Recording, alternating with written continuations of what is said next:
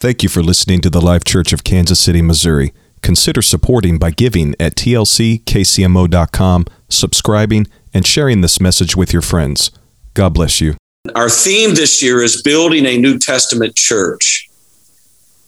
And somewhere in the foundation of the New Testament church, of course, Christ being the chief cornerstone, the apostles and prophets, our foundation, according to Ephesians 2:20. But there is a foundational stone in the New Testament apostolic church that is called consecration. Everybody say consecration. God does amazing things when we consecrate our lives unto Him. And God responds very favorably to those who will consecrate and separate and dedicate their lives unto Him.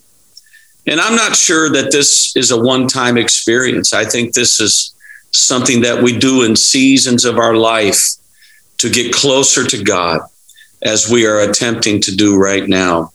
So I want you to turn with me to Joshua chapter 3, reading the first 5 verses of this very powerful moment and episode in the nation of Israel and their history. Joshua 3:1.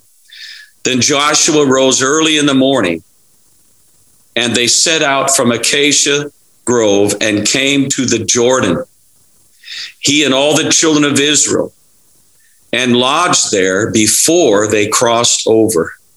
So they're entering a new season, 40 years in the wilderness, and Joshua is preparing them for their future. Verse 2, so it was after 3 days that the officers went through the camp, and they commanded the people, saying, when you see the ark of the covenant of the Lord your God, and the priests, the Levites, or should we say the spiritual leadership of the congregation, bearing that ark on their shoulders, then you shall set out from your place and go after it. Yet there shall be a space between you and it, about 2,000 cubits by measure. Do not come near it, that you may know the way which you must go, for you have not passed this way before. And Joshua said to the people, sanctify yourselves, for tomorrow the Lord will do wonders among you. So essentially, there's 3 things that Joshua told the children of Israel to do. He said, when you see the ark moving, get up and go after it. Don't delay. Don't be distracted, but get up and move. Secondly, he said, if you will get up and move with the ark and those priests that bear it on their shoulders, you will be led into a place where you will see things that you have never seen before. And thirdly, Joshua said in verse 5, sanctify, or in other words, consecrate yourselves, for tomorrow the Lord will do wonders among you. Joshua understood that if the children of Israel were going to become the people that God envisioned them to be, they had to transition from the people of the wilderness to the people of the promised land.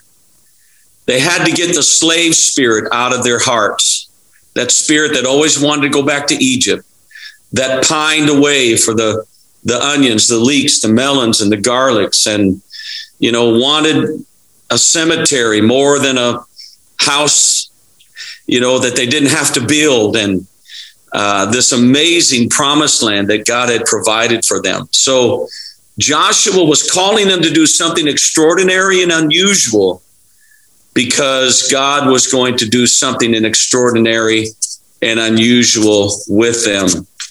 So what that means to us is that God wants to show us things that we've never seen.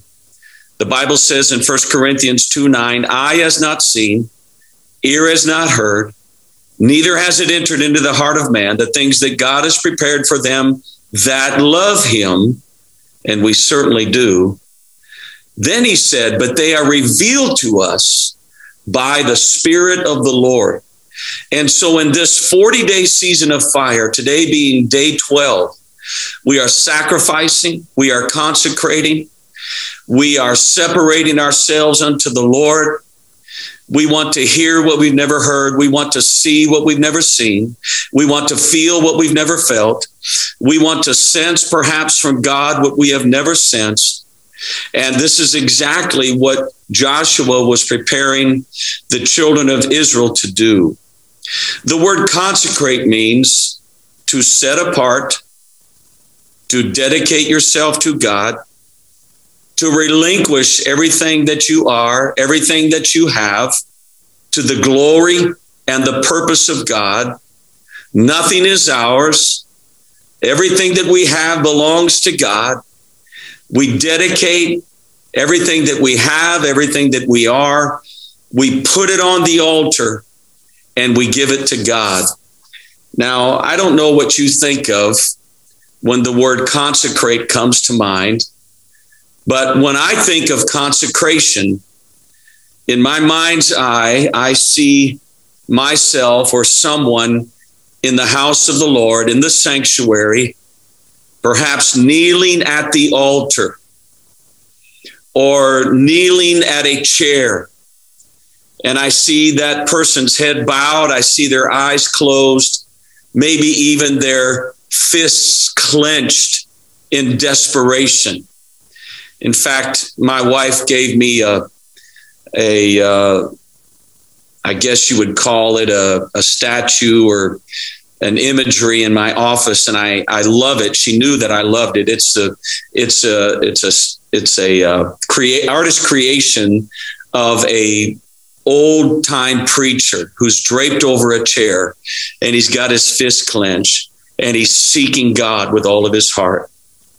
And this is what I think of when I see when I think of consecration. You know, our heads bowed and our eyes closed, and we're pouring our lives out and our souls unto God in deep surrender. And I would say that our lives should be marked with altars. If we are serious followers of Jesus Christ, and we are, every serious follower of Christ needs to have an altar in their life. This is a time and a season of consecration.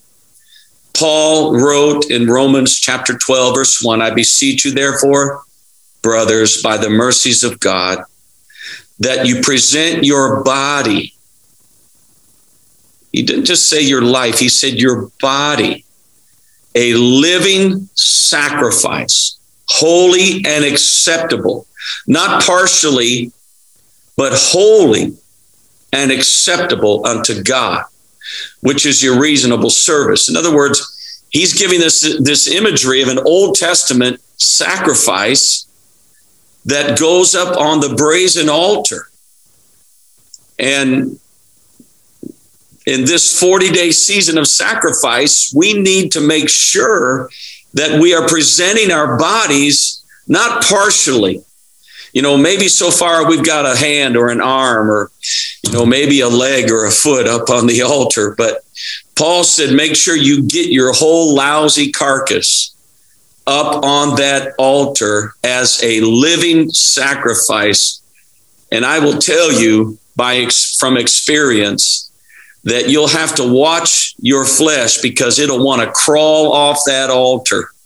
Don't let it crawl off the altar. Make it stay there until everything carnal that God reveals to you dies and is crucified. And this is an ongoing process, and we're doing it again at the beginning of this year. I believe that there are actually 3 places to build altars in your life. The first one I've already mentioned, that's the altar here at the Life Church, in the sanctuary. And you need to become familiar with that altar. You need to take advantage of every altar call we don't hardly ever dismiss without giving someone an opportunity to respond to the message, to the word. And when we do that, God is pleased and God honors our action that we take when we hear the word of God. I think it's dangerous to hear preaching and teaching and just let it go in one ear and out the other and not respond, not make a commitment, not make a decision. And so that's the first altar that we need to have. The second altar is what Paul described in 1 Corinthians as your body is the temple of the Holy Ghost. He said, you are not your own, but you are bought with a price. Therefore, glorify God in your body and your spirit, which are God's. And so this requires a continual cleansing, consecration, renewal, and to realize that the real temple of God is dwelling within us. So in the first of the year, let's cleanse this inner man of thoughts and imaginations and perhaps attitudes and desires that we know are destructive, that we know distract us from the purpose of God. Let's cleanse the Bible says, cleanse yourselves.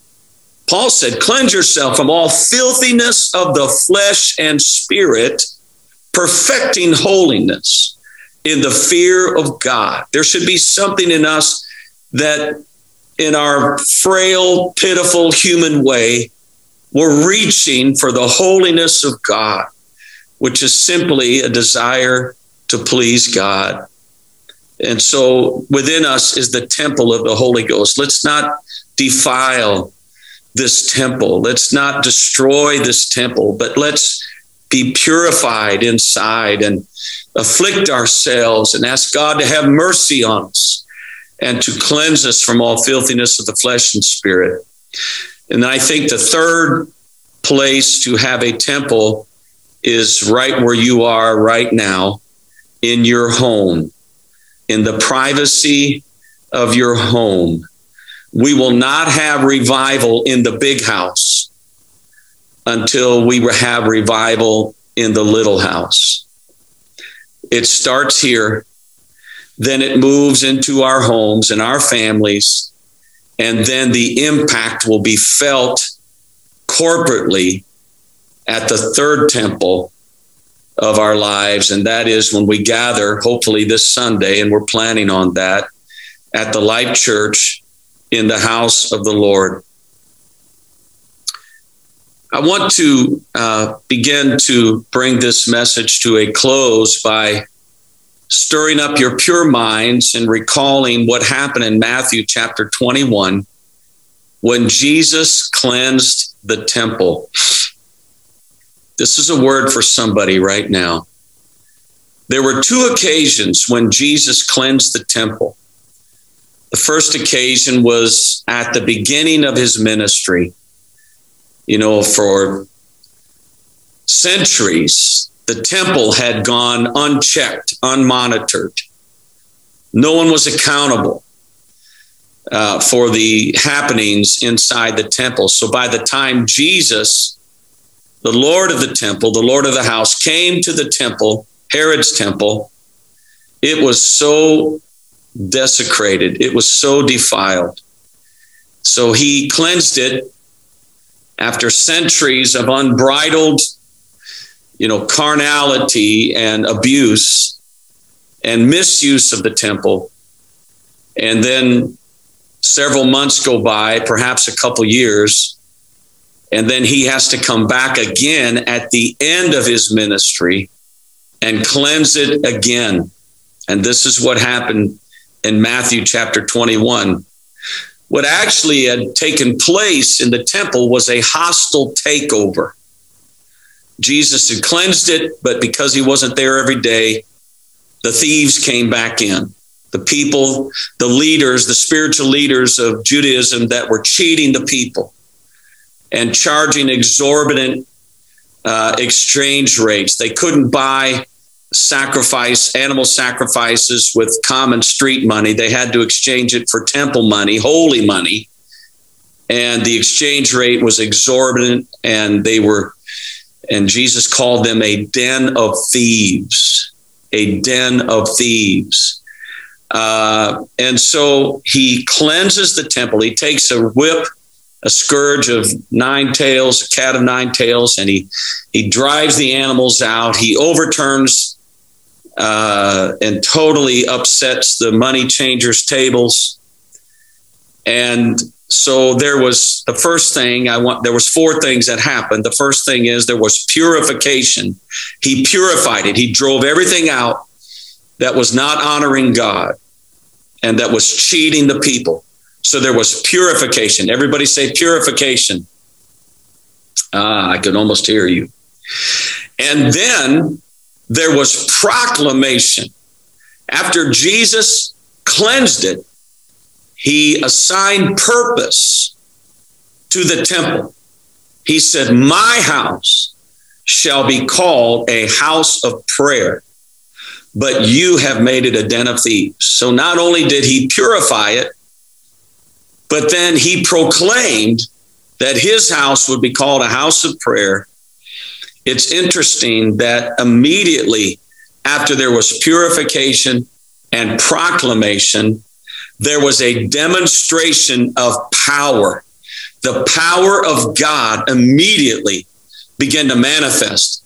The Bible says that the blind and the lame began to come to the temple. I guess they must have heard Jesus got rid of the riffraff. He got rid of the charlatans. He got rid of, the takeover, and he recaptured the purpose of his house. And so the blind and the lame came, and they were healed. So after purification and proclamation, there was a demonstration of power. Everybody say power. And then immediately after the people saw the power of God, the scripture said that children began to praise him. They began to worship and glorify him. So there was purification, proclamation, power, and finally praise.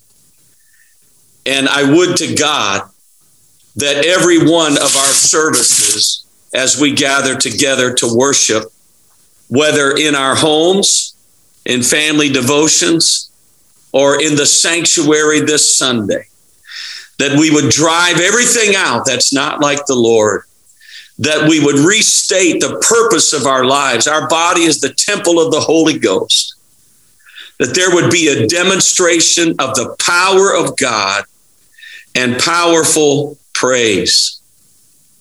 I want to bring the final closing to this message with a story I share by permission. I'm going to leave some details out, and perhaps this individual will want to share this in person on Sunday, but suffice it to say that Monday morning at 4:30, I received a text.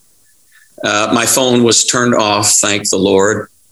But this man in our congregation, a husband, a father of small children, a leader of his family, spiritual leader, protector of his home, spiritual protector and physical protector and provider, one of the best families that we have.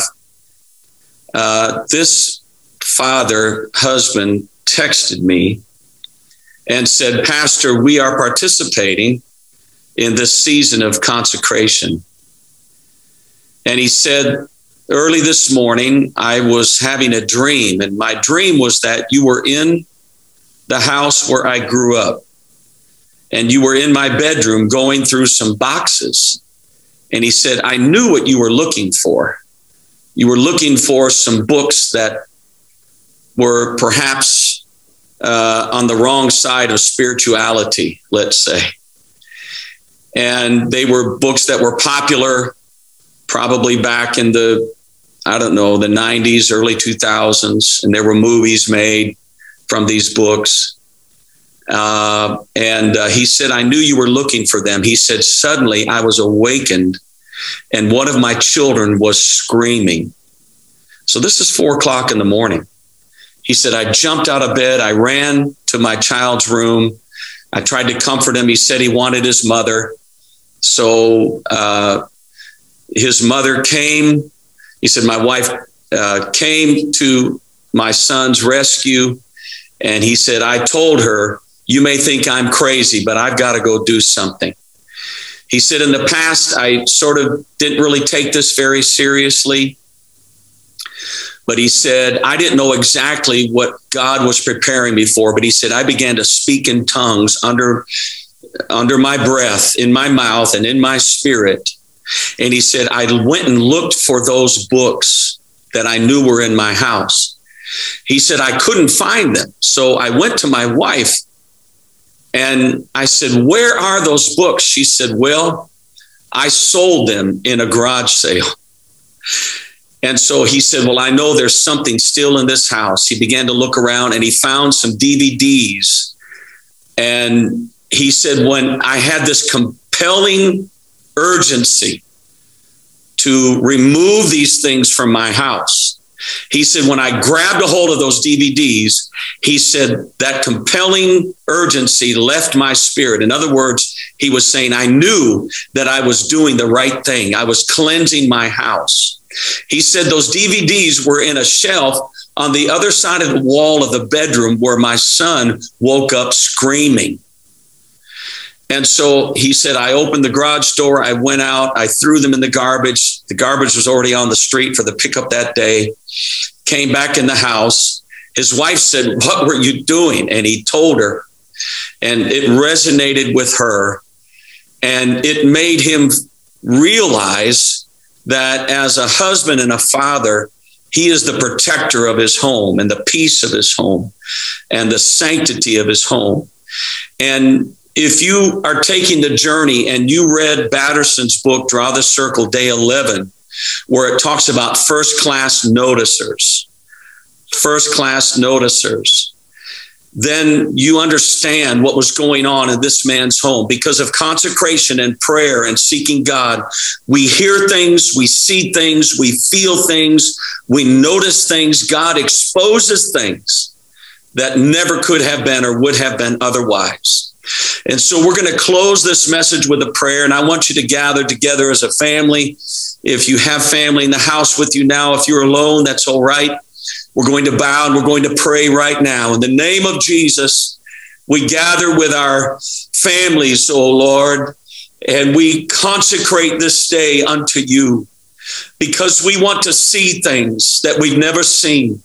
Lord, you told Joshua if they would consecrate, that they would, Lord, enter into a place they had never been and see what they had never seen. And as a congregation and as families, Lord, there are things that we want to see happen, Lord. There are miracles that we want to take place. So as we consecrate our personal temples of our hearts and the temple of our home, Lord, we want to remove everything that's not like you. We want to get rid of everything, entertainment, language, attitudes, Lord, relationships that don't please you. We throw them out, Lord, like you did the temple. We cleanse it right now, Lord, and we proclaim your house shall be called the house of prayer.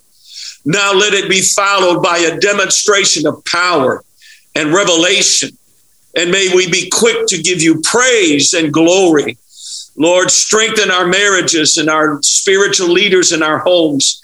Lord, touch and strengthen the children and protect them in this ungodly world. Paul said, be not conformed to this world, but be transformed by the renewing of your mind, that you might prove what is that good and acceptable and perfect will of God. And for these things, Lord, we give you all the praise and all the glory in Jesus' name. Amen. And I want to encourage you perhaps to have a family discussion right now about this message and about consecration, and maybe go back and revisit Joshua chapter 3 and Romans chapter 12 and Matthew chapter 21, where Jesus cleansed the temple, and lead your family in a discussion if you have time. And I know the Lord will bless you for it. So I want to thank everyone for joining us, and the Lord be with you. And we will see you all, Lord willing, this Sunday at the Life Church at 10 a.m. God bless you. Go in the grace of the Lord Jesus Christ.